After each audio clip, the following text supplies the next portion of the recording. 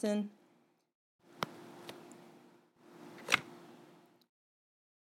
Yeah.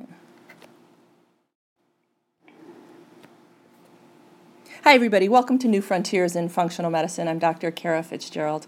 Today, it's my honor to be speaking with Dr. Keith McCormick, who has been doing just really incredible work around osteoporosis.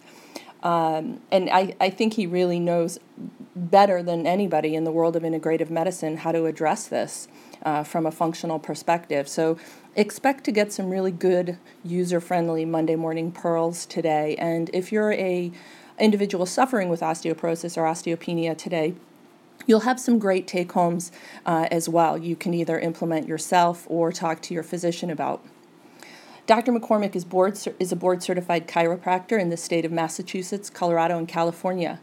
He's been in clinical practice since 1992. In addition to a general practice, Dr. McCormick is board-certified in sports chiropractic, is a board-certified sports chiropractic physician and is a member of the University of Massachusetts Sports Medicine Department. Dr. McCormick specializes in nutritional management of patients with bone fragility and is the author of The Whole Body Approach to Osteoporosis. This is a great resource for clinicians and patients alike, this book, The Whole Body Approach to Osteoporosis. I suggest that you check it out if you haven't gotten it. In 2011, Dr. McCormick founded OsteoNaturals, a company dedicated to providing information and quality nutrition products to individuals with bone loss. Again, this is a great company. His professional memberships include the American Society for Bone and Mineral Research, the International Bone and Mineral Society, and the American Chiropractic Association. Dr. McCormick earned his bachelor's in human biology at Stanford and his doctorate at National College of Chiropractic. In addition to his chiropractic practice, Dr. McCormick is an avid athlete competing in Ironman triathlons and was a member of the 1976 U.S. Olympic team in the sport of modern pentathlon. Keith, it is great to have you on the podcast today. Thanks so much for joining me. Thanks for inviting me, Kara. Good to be here. And I know you're recovering from your Ironman of, last week. So again, I'm glad you're here, even in recovery mode. Can you? Yeah. Pretty good, though. Good. So give me a little bit of your background on how you came to focus in bone loss in your practice. Well, I've been an athlete all my life, and I've been, even when I was 45, I was training pretty hard, and one day I was doing a track workout, and I just had a lot of hip pain, and one thing led to another, and within 3 or 4 days, I'd had a couple tests done, and I found out I had really severe osteoporosis and had some microfractures in my hip. And over the next few months, I saw 5 endocrinologists. They all just wanted to put me on bisphosphonates and thiazide diuretics. And I said that's not what I wanted to do. And at that point, I was 45 years old. I didn't know anything about osteoporosis except that elderly women get it, and that you're supposed to drink milk. And so I didn't want to just take bisphosphonates, and so I kind of just immersed myself in the study of osteoporosis and tried to figure out what my problem was. And then after I think I did that, I decided to write a book about it so I could help other people, and now I do consults on patients with osteoporosis from all over the world, really. So it's been a lot of fun, and hopefully a lot of help to people, and that's kind of the story. Yeah, thanks for sharing it. I broke a lot of bones over a period of 5 years, and now I don't break anymore, and I can do Ironmans again, and it was actually a very good learning experience, and it's always good to have a little brush with your immortality and then come back from it. Right. I know you've learned a lot. I mean, I've known you for years, and we've dialogued extensively on this. I've learned so much from you. So I know in addition to treating patients, you're a great educator for professionals. I mean, we see people with bone loss to one degree or another in our practices all the time. Can you just walk us through basically, the underlying mechanism of action with regard to osteoporosis? And throw in any genetic thoughts you have around there? There are There are so many genetic inputs to this. And the problem is there's so many, and there's so many that they really can't pinpoint as far as direct, bone loss, but it's related to bone loss. So, yes, there's a huge genetic components, and when you're trying to figure out what's going on with this person or that person for bone loss, you do have to have that in the back of your mind that it's you can do everything right, and the person still has bone loss, mm-hmm. and it can be frustrating at times. But the basic reason for bone loss is a uncoordinated bone remodeling process. So the osteoblasts have to form bone, and they actually tell the osteoclast through various signaling molecules, especially what's one called RANKL, which mm-hmm. is receptor for activated nuclear factor kappa B ligand, and that is a signaling mechanism to the osteoclast to ramp up their activity, because you think, why would the osteoblast that form bone and tell the osteoclast to break down bone? But the reason why is because we're trying to, the body's constantly trying to get rid of microfractures. If microfractures increase over time, the whole skeleton gets weaker. And so the body is always trying to remodel and renew the skeleton. And so the interaction between the osteoblast and the osteoclast is vital. And that interaction breaks down, and osteoclastic activity ramps up, and osteoblastic activity naturally goes down as a person gets older. And you think, well, why don't osteoclasts naturally get tired and mm-hmm. decrease over time? The reason why is because, and the key to this whole thing is, what happens as a person gets older? Well, they get less anabolic, they get more catabolic, they get more inflammatory problems, they get more inflammatory cytokines, interleukin-1, interleukin-6, tumor necrosis factor, things like that. And that is what spurs on these osteoclasts. And osteoclasts actually get to be almost like these a burned-out light bulb. They're when there's this background inflammation happening, their lifespan might be shorter, but they become much more aggressive. The light bulb gets really, really bright before it gets burned out, and then it burns out. But in the meantime, it's bright, and then it burns out. And the same thing with these osteoclasts. They get very aggressive, even though their lifespan might be a tinge shorter. They do start breaking down bone more. Wow, that's okay. Thank you so much. That's a great summary of what's happening at the molecular level. And I just wanted to reiterate that there's no genes that are really jumping out at you. It's this fundamental mechanism that you're thinking about. Well, there's genetic issues for vitamin D. Right. There's genetic issues for, yeah, I got it. I can't. There's just a lot. There's so many that are involved, and what are we going to do about it? I'm not sure. Right. We can improve, enzymatic activity, improve transcription activity as far as making sure we don't have issues there. But really, there's nothing to pinpoint that we can really change, I think. Okay, I hear you. The whole body function can.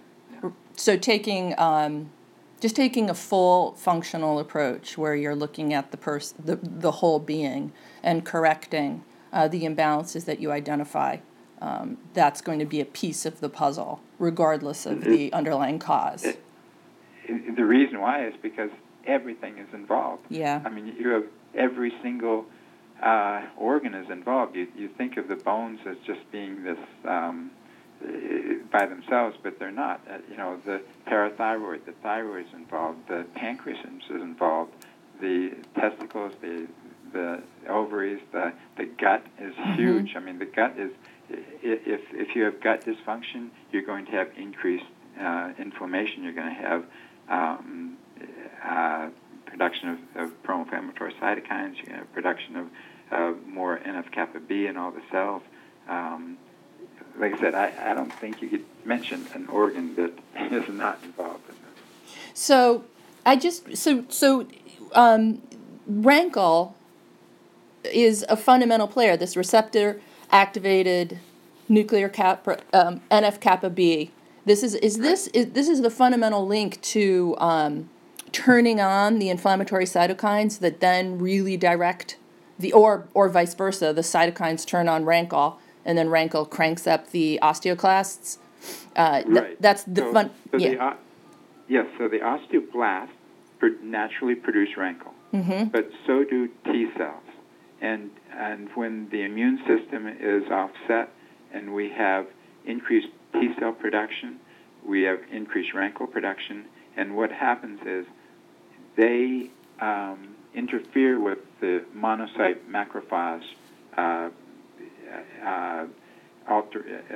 transformation from the monocyte macrophages to the cytokines, to the osteoclast. So we have hematopoietic stem cells and we have mesenchymal stem cells. There's actually three stem cells essentially within bone marrow, but those are the two main ones that we're talking about. The hematopoietic stem cells begat the osteoclast. The mesenchymal produce the osteoblasts. What happens is they're talking to each other all the time within these stem cell lineages. So we have the people don't think of osteoclasts as being white blood cells, but essentially they are. And if you look at what a white blood cell does, it eats up bacteria, eats up viruses, and gets rid of it. And what do osteoclasts do? They eat up bone to get rid of microfractures.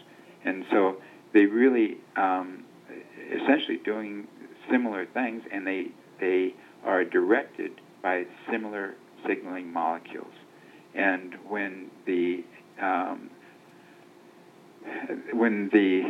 hematopoietic stem cells are interfered with, you have like the switch-like mechanism that occurs, and you instead of to the monocyte macrophage cell lineage. And so what happens is you end up getting a switch that goes away from the monocyte macrophage production and more towards the osteoclastic production.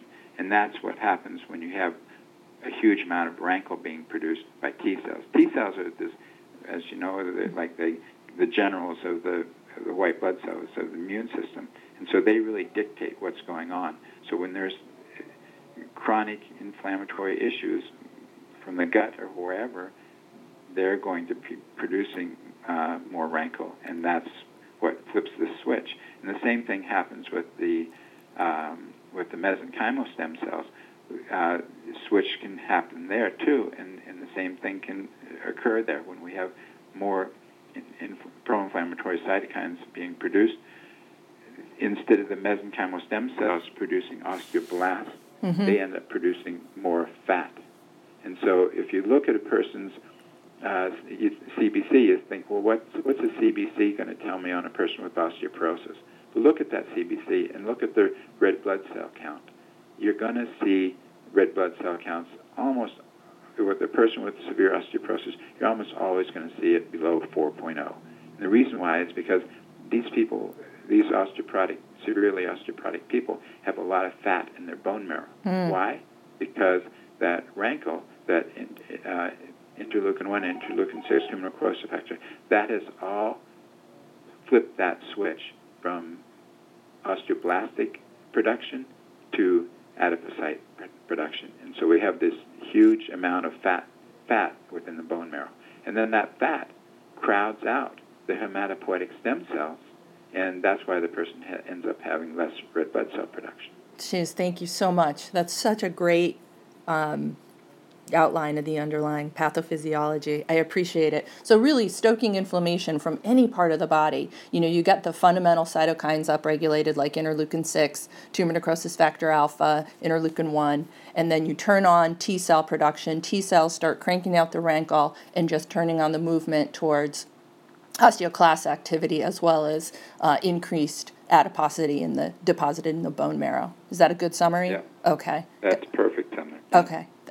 That's great. That's extremely useful. So I want to jump over to talking about what I've seen in my practice. Now, I do routinely quite well when osteoporosis is a comorbidity. So, in fact, in the case study book that I authored in 2011, I wrote about a rheumatoid arthritis patient. We addressed who also had osteoporosis. We addressed the rheumatoid arthritis, just really got her into balance and wellness, antibodies cleared, et cetera. And her, with little effort, her bone density improved. Really, we just quenched the inflammation, bone density bounced back. She was no longer, osteoporotic as defined by T-score.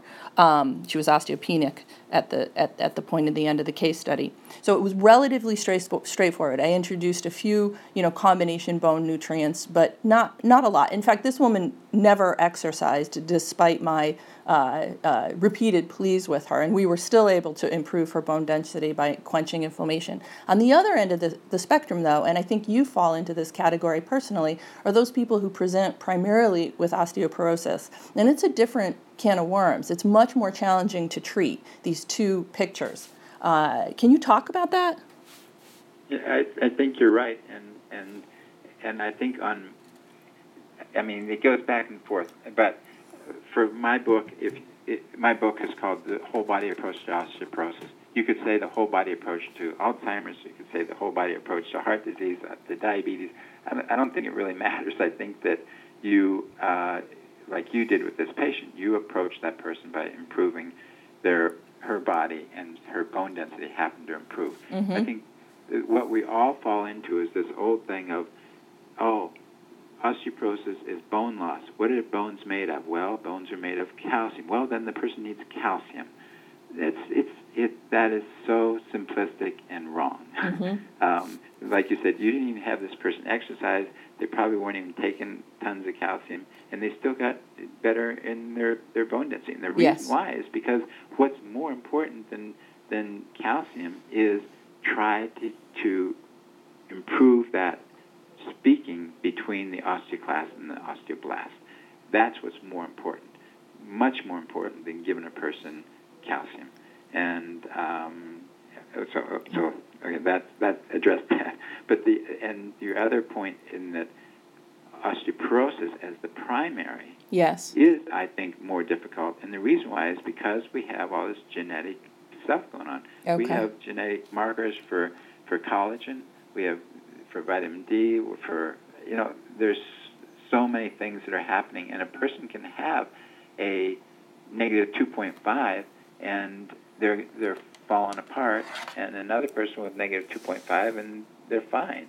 And the reason why is because we have bone quality and bone quantity, and the only thing we can really measure at this point is bone quantity. Right. So bone quantity with the T-scores is fine, but really, I think in 30 years, whenever we're a lot smarter, we're going to be able to measure bone quality, and that's going to be so much more beneficial than measuring quantity, because the quantity is just minimally related to a person's fracture risk. It's a huge discrepancy. Like I said, one person with negative 2.5 will fracture, another person with negative 4.0 or 4.5, and they don't fracture. Yeah. They're going to fracture pretty soon. I'll tell you that. But they might get to negative 5.0 before they fracture. Okay. But the quality, how do you measure that? And when you have a person with just osteoporosis and they don't have the other disease issues yet, I do think it is harder. But I do think that you need to address them as though they may get Alzheimer's, they may get diabetes, they may get these other things, and then you treat it that way. Got it. So you're still going in with this, foundational total body approach. We're going to talk, and we're going to go back to that in just a second, but I wanted to just nail you down on the labs.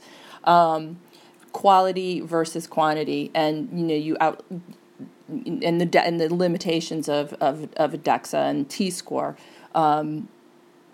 So how are you getting an idea around quality, A, and B, talk to me about the bone resorption markers that you use routinely. So both things. How do you get an idea around quality and urine bone resorption markers, which I think are a extremely useful tool? Yeah. Well, I mean, for example, that red blood cell thing, and I look at a lot of different indices. I look at mean platelet volume. If that's high, they have an inflammatory going on. I look at lots of little things like that. And if they have a negative, probably a negative 3.0 for the spine is kind of my tipping point, whether I get a little nervous about a person or something. I don't get nervous at negative 2.5 usually. And usually at negative 3.0, I'm still not that nervous about them as far as saying, listen, we got to do a drug here. But, negative 3.5, I start getting more nervous. But I look at lots of other indices. And if this person is really unhealthy and they have a negative 3.0 and their MPV is high and their red blood cells are low and they have digestive issues and they have blah, blah, blah, different things, then I start saying, okay, this person is really genuinely unhealthy. And it's not just that they're, they were born with, lower density. I mean, you have a lot of women that are 110 pounds and they have a negative 3.0, and they're not going to fracture. Right. They just have smaller bone volume, and I mean, they may fracture, but I shouldn't say they're not going to. But the chances of it are less, I think. Especially if the other parameters, obviously, you're looking at those and they're dialed in, so they're not an inflamed individual. And that's right. Yeah. They just have low bone density, and to get them all upset and say, oh, you have to go on a bisphosphonate, that's really criminal in my case, and they'll do that with people with negative 2.0 with just osteopenia. Mm-hmm. I've seen little 100-pound women with a negative 2.0 being put at age 50 being put on a bisphosphonate. Oh, that I cringe when I see that. Right. And speaking of bone resorption markers, a lot of these people, for example, that 100-pound woman who turns 50, and that's the people that I see in my practice mostly. They're 50-year-old women because when they turn at menopause or they turn 50, their doctor says, okay, time to get a bone density. And then what happens is if the bone density comes back negative 2.0 or negative 2.5, which is osteoporosis, then they're automatically or pretty much oftentimes automatically put on a bisphosphonate. And bone resorption markers aren't done for a baseline. Right. And to me, that is terrible because if you get an NTX, let's look at N-teolyl peptide. It's a urine marker for bone resorption. So what happens on these? There's three essentially basic bone resorption markers. There's N-teolyl peptide, C-teolyl peptide, and deoxypyridinoline. NTX is typically urine. CTX is typically blood, but they can actually get them NTX now from blood. But and then there's deoxypyridinoline, which is urine, and they're all pretty good and all pretty bad at the same time. Mm-hmm. They fluctuate throughout the day, so it's really important to. Especially the NTX and the DPD, it's really important to do them at the same time each day. And is there a time? Is there a time you recommend? Well, you should do them second morning urine because what happens is you're having a lot of metabolic processes going on during the night, and then it's just good to look at it at the same time. So we don't want that first urine. And we want that second one. So if a person gets up at 6:30, they should pee, and then they should go at 8:30 or so and pee again at the lab, and that's the urine we want. Let's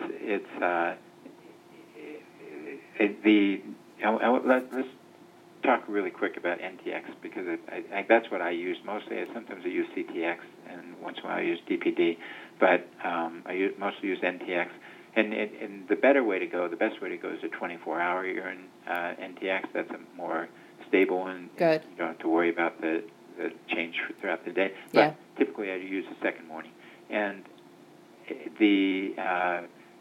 I think the reference range is something like 15 to 65, which is totally ludicrous.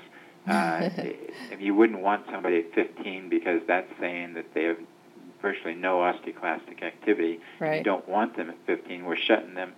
And when you take a bisphosphonate, it can get down to 20 or 15, which is, to me, dangerous. You would not want to keep a person on a bisphosphonate if they're down to 15, because now we're not having any bone remodeling. We're not having any turnover of bone. And they're the people who I think are much more have a chance of atypical femur fractures or osteonecrosis of the jaw development. So a person shouldn't be on a bisphosphonate if their NTX is down to 15. And a lot of doctors don't retest NTXs. Before a person starts a bisphosphonate, starts a medication, they need to be tested to get a baseline. And while they're being treated with a bisphosphonate, they need to be, every 6 months have an NTX or CTX done again, just to make sure they're not getting too low. Right. But, so the reference range of 15 to 65, you don't want somebody at 60. If they have a 65, that's way too high. It should be below probably 45. So between 30 and 45 is the best for NTX. What I do in my patients is I always get the NTX, sometimes CTX, whatever, but I always get the bone resorption marker. I look at it and I say, okay, you have 100 for your NTX. We're going to get this down below 50 within 4 months, and if we don't, and depending on how bad their bone density is, if we don't get it down below 50 within 4 months of just doing nutrition, and typically, almost always I do, but if we don't, then I say we're going to go on a bisphosphonate. And that's especially if a person is like a negative, 3.5. If they are a negative 4.0, negative 4.2, and they've fractured, I'm putting them on a bisphosphonate or Forteo right away. I'm going to still do all my nutrition with them, but I'm going to get them on a drug right away because I don't want them fracturing anymore. And nutrition works, but it's a little slower. Right. And I want to get these people out of trouble as fast as we can. And if you do a bisphosphonate short term, they're not going to hurt them. Forteo is a great drug. It gives them a cushion. It's the only drug out there that actually builds bone tissue. And then if you do Forteo with them, you always back it up with 6 months to a year of a bisphosphonate. But then you pull them off of the bisphosphonate, and then you just do nutrition. But then you're still constantly monitoring that bone resorption marker. Every 6 months, every 4 to 6 months, you're doing that NTX or CTX again. If it gets up to a dangerous level, maybe you'll have to throw them back on a bisphosphonate for 6 months or something like that.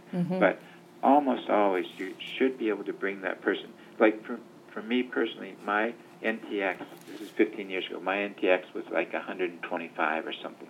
And I brought it down to 48 or 50 pretty consistently, just below 50 with just nutrition. So you can do it, and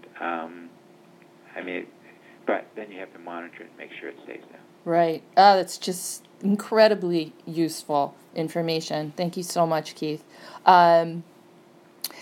Let's see. Let's start talking about what you're doing nutritionally. Maybe some basic protocols for general bone health, plus a little bit of time on that. But really, let's dive into the nitty-gritty with somebody who's got, frank osteoporosis, greater than negative 2.5, even some of the more severe folks you see. Well, first thing, of course, you make sure they're good on their vitamin D. I like somewhere between at least minimal is 35 nanograms per ml, but I like them up at 50 or 60. And a lot of people, try to shoot for 80. I don't think you need to get 80 nanograms per ml. I think 60 is fine. I don't think that you get any more benefit from it. But you test. And one thing you don't want to do is just say, I'm going to give that person 2,000 IUs of vitamin D, because many people don't absorb fat, Right. And so they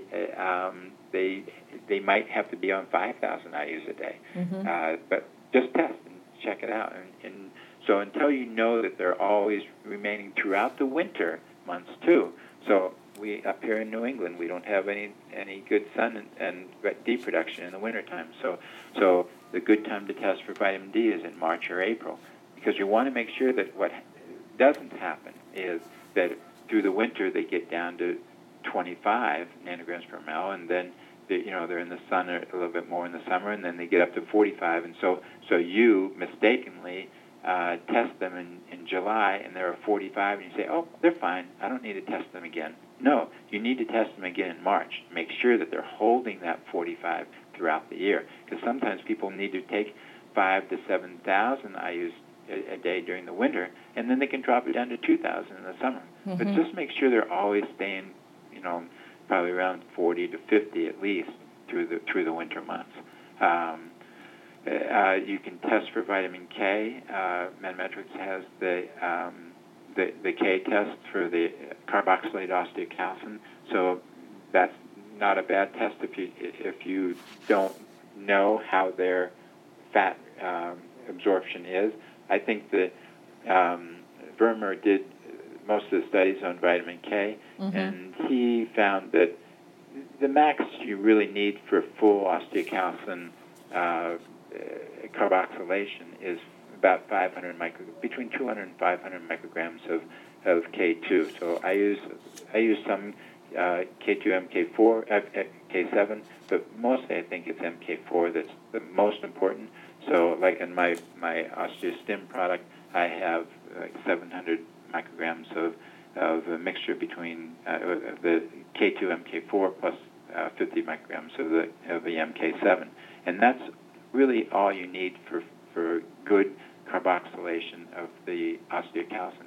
Okay. One of the things people don't realize about osteocalcin is, and a lot of people have read the Japanese studies where they use 45 milligrams. Yeah. And I think that's kind of been a little bit refuted by a recent study. But to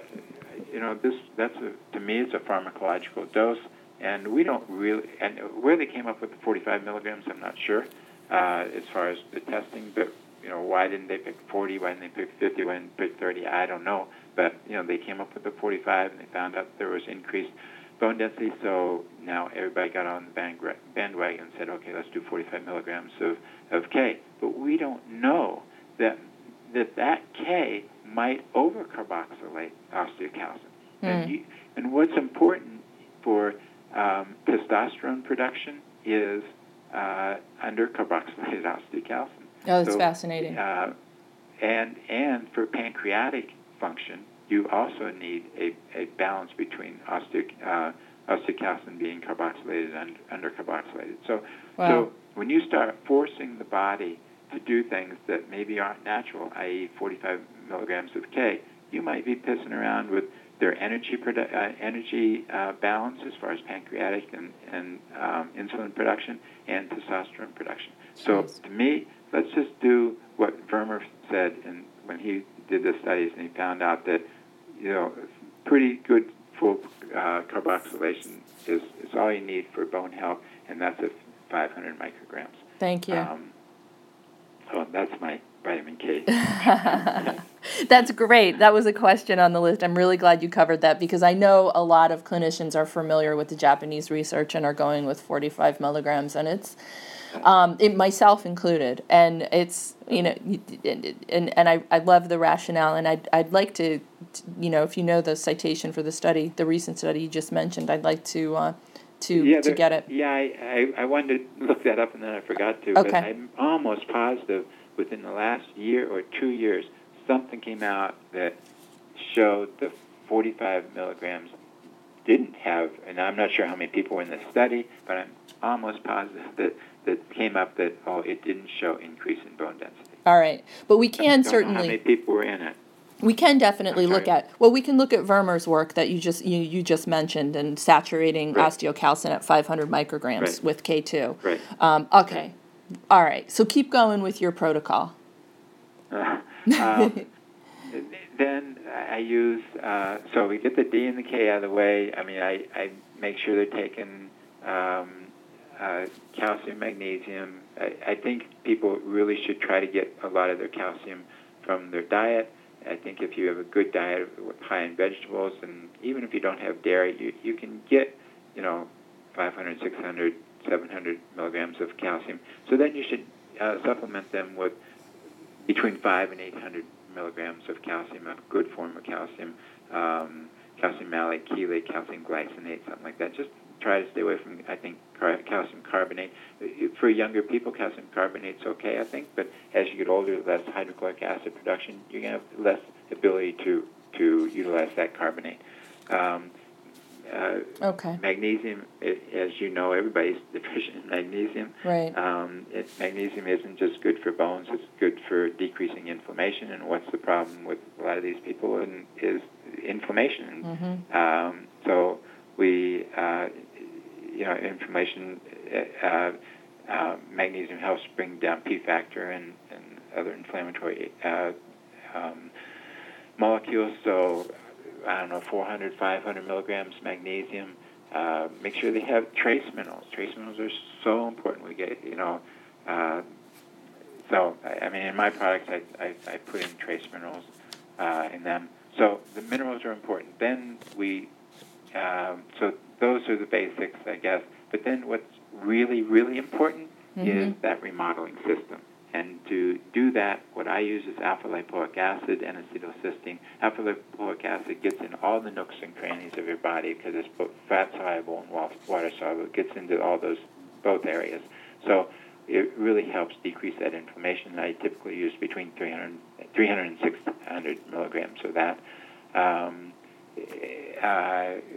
Oftentimes I see that is the one thing that really helps drop NTXs, is that the lipoic acid. Yeah. And then berberine I use because berberine seems to, there's been a fair amount of studies that show that berberine decreases osteoclastic and increases osteoblastic activity. It does both of them, which is really cool because there's not many things that do that. There's not many things that affect both the osteoblast and the osteoclast. How do you dose the berberine? I think I do, what do I do, 250 or 300 milligrams, something like that. And in my product, I do the berberine HCl, but I think there's another form of berberine that's okay. I use the HCl form.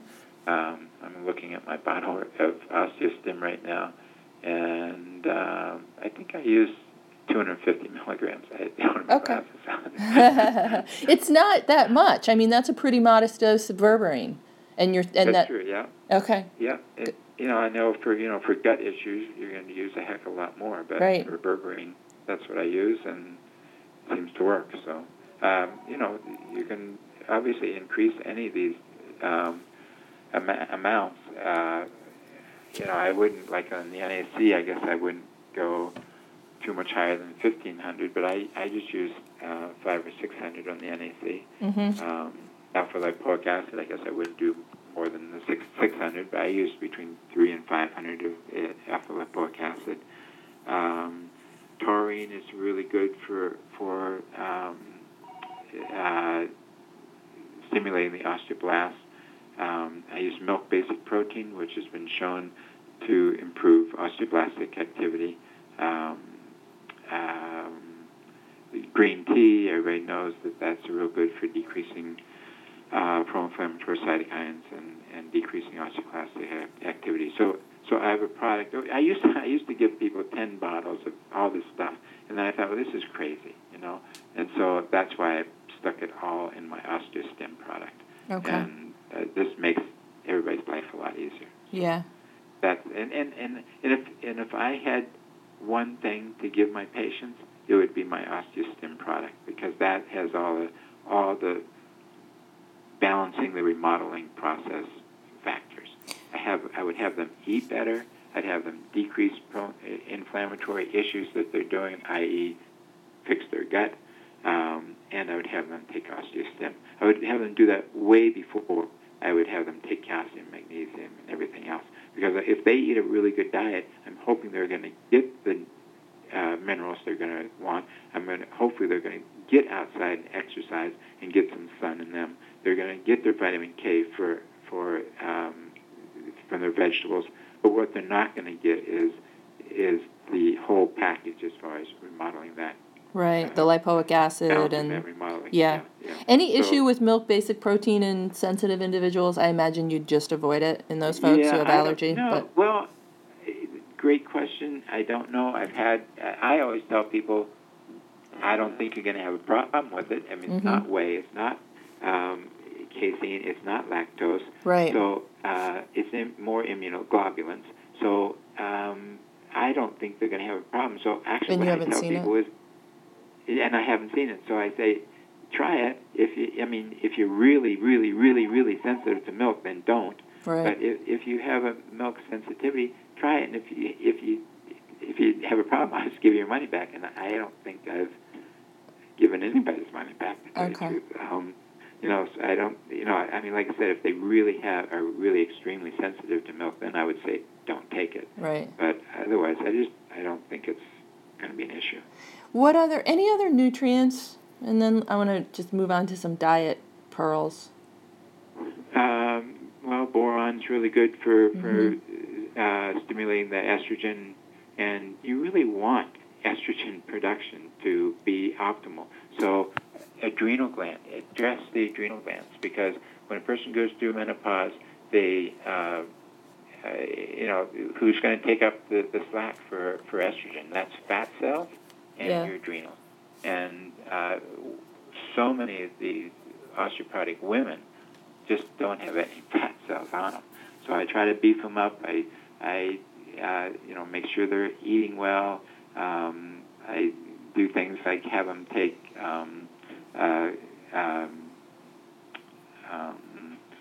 fat from the triglyceride, the EPA and DHA is a... No, from coconut oil. Oh, coconut oil. Okay, the medium chains? Yeah, the medium chain fat. I have to take that. I think of that as like this rocket fuel, for people. And I know it's good used for weight loss, but for really thin people, I think it's good for weight gain.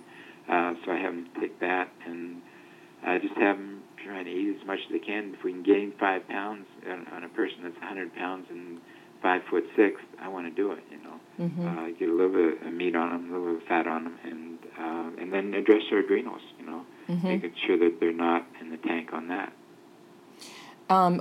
So in protein? 60, 70 grams a day. I do think that's really important is for another reason, in that so many people have read that protein is bad for osteoporosis. So I have people coming in and say, I read that the more protein you eat, the worse your osteoporosis gets. So they're way down at 40 grams of protein or something. They're not eating. They're avoiding protein. Wow. And protein is the basis for bone. Right. With collagen. So that if you don't have the protein in there, you're not going to have bone. So and the more muscles you have, the more active muscles you have, the more myokines you're going to produce, and myokines stimulate the osteoblast to form bone. So you need to have good muscle tone and really healthy protein intake. And that's not red meat, which is, you don't want to do really acidic stuff. But in my vegetarians, you can get a lot of good protein from rice, hemp, and pea protein. So. Okay. Listen, I know we're coming to the end of it. What about strontium? I think strontium has only been shown to improve bone density. I shouldn't say improve bone density. It will improve bone density on pretty much everybody. But does it decrease fracture risk? That's the major question. And it's really only been shown to decrease fracture risk in 80-year-olds. So to me, to take a 60-year-old and put them on strontium, I don't think we should do it, because what we're doing, and most of the time, there's times when I put people on strontium. I'm not against strontium. I just use it when I think it has the best chance of helping out. I would much rather put a person on a bisphosphonate for 1 year and really try and make sure that they're getting the calcium that they need than to allow a person to have a high N-telepeptide, have a 60 or so for a bone resorption marker, and put them on strontium and have a false increase in bone density 2 years later, because that strontium molecule is twice as dense as the calcium, so it will look as though we have higher density, but we actually probably have the same density. We might even have less density, and we probably have an increased risk for fracture. So you have to be really careful with strontium. Like I said, that I'm not against it. I use it sometimes, but I really look at that person and what our options are with that person. Okay.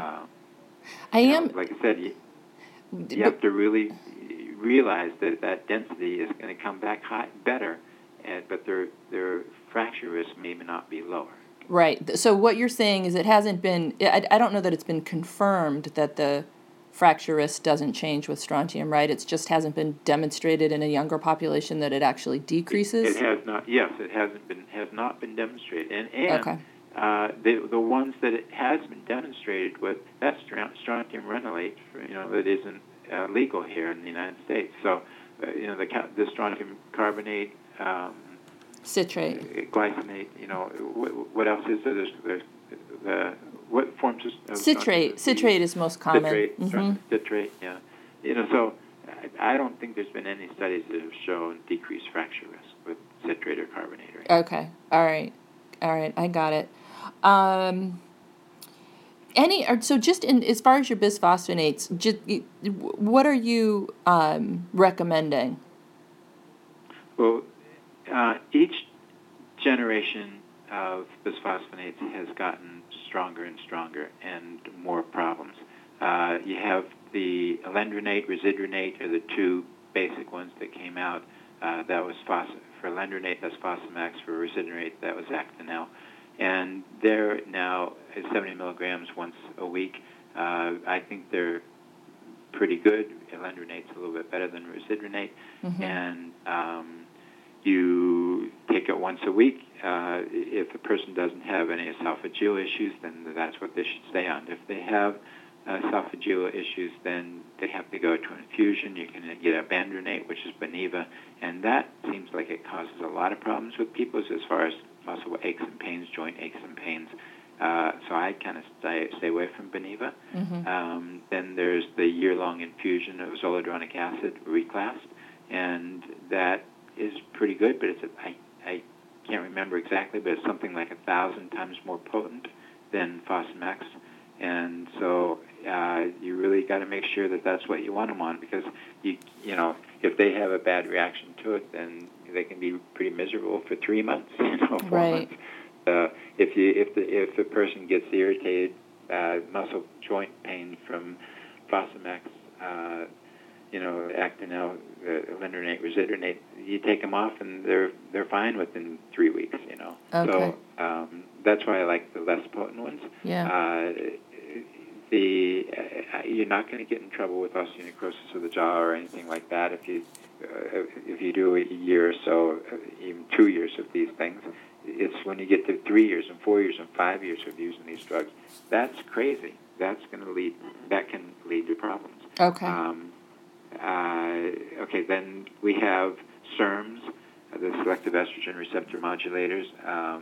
I think those are totally crazy because they do improve density. They do maybe decrease spine fractures. They haven't been shown to decrease hip fractures, and they're less effective. And they increase the risk of thromboembolisms, quite actually at a high rate, I think. So why would you use that over bisphosphonate? I'm not sure. So I don't recommend SERMs. And if you can do that, then just use estrogen, low dose or ultra low dose estrogen, which definitely helps bone density. Right. I mean, I wouldn't start an estrogen on somebody who's 5 to 7 years past menopause, but if they're 3 years, 5 years past menopause, I think it's a good choice to do an estrogen with somebody, low dose estrogen, especially if their estradiol levels of 5 picograms per ml or something like that. If they're 15 picograms per ml, I wouldn't do an estrogen. I know I'm going a little fast here, but I'm trying to wrap it up on the medications. And then you have the RANKL inhibitor, which is it's called Prolia, and I don't recommend that either because once you're on it, you have to kind of stay on it. There's a rebound effect when you get off of it. So if a person gets off of it after a year, their bone density goes back to where it was, if not worse. So to me, it's a great drug for the drug companies because once you're on it, you're really stuck on it, and the drug companies will like that. That's called Prolia. Go ahead. And then Forteo, I know you mentioned. Forteo is great. Mm-hmm. I think there's a 2-year box warning on it. You wouldn't want to take it after. You can't take it after 2 years because it causes osteosarcomas in rats during the testing phase. But it's the only thing out there that builds bone. The only thing is it loses its effectiveness after about 18 months. So it's a daily injection. So I think people should probably just take it for 18 months or so. But 2 years is what is typical. A lot of times a person will gain 7, 8, 9% of bone density the first year and only 2 or 3% increase in density in the second year. It really peters out towards the end. So, 18 months is great, and then you have to back it up with a bisphosphonate because you not only stimulate osteoblastic activity, but you stimulate osteoclastic activity with Forteo, and those osteoclasts are like a riled up hornet's nest, and you have to kill them off to succeed in maintaining the benefits from Forteo after you're done using it. Can you use so you transition them over to a bisphosphonate and you go for the oral ones if possible, and are there any supportive nutrients that might help them tolerate? I mean, would you use DGL or, anything to kind of reduce the potential for esophageal irritation that you're aware of? I don't know that. I think it's pretty caustic stuff. Yeah, I know. So I'm not sure you'd be able to. Okay. All right. I just thought I'd throw it out. Yeah. And then there's a new one out on the block, Odanicativ, which is the calcium K inhibitor. It's either coming out this year or it is out. I'm not sure. But that's about it. That's for the drugs. That's about all we got.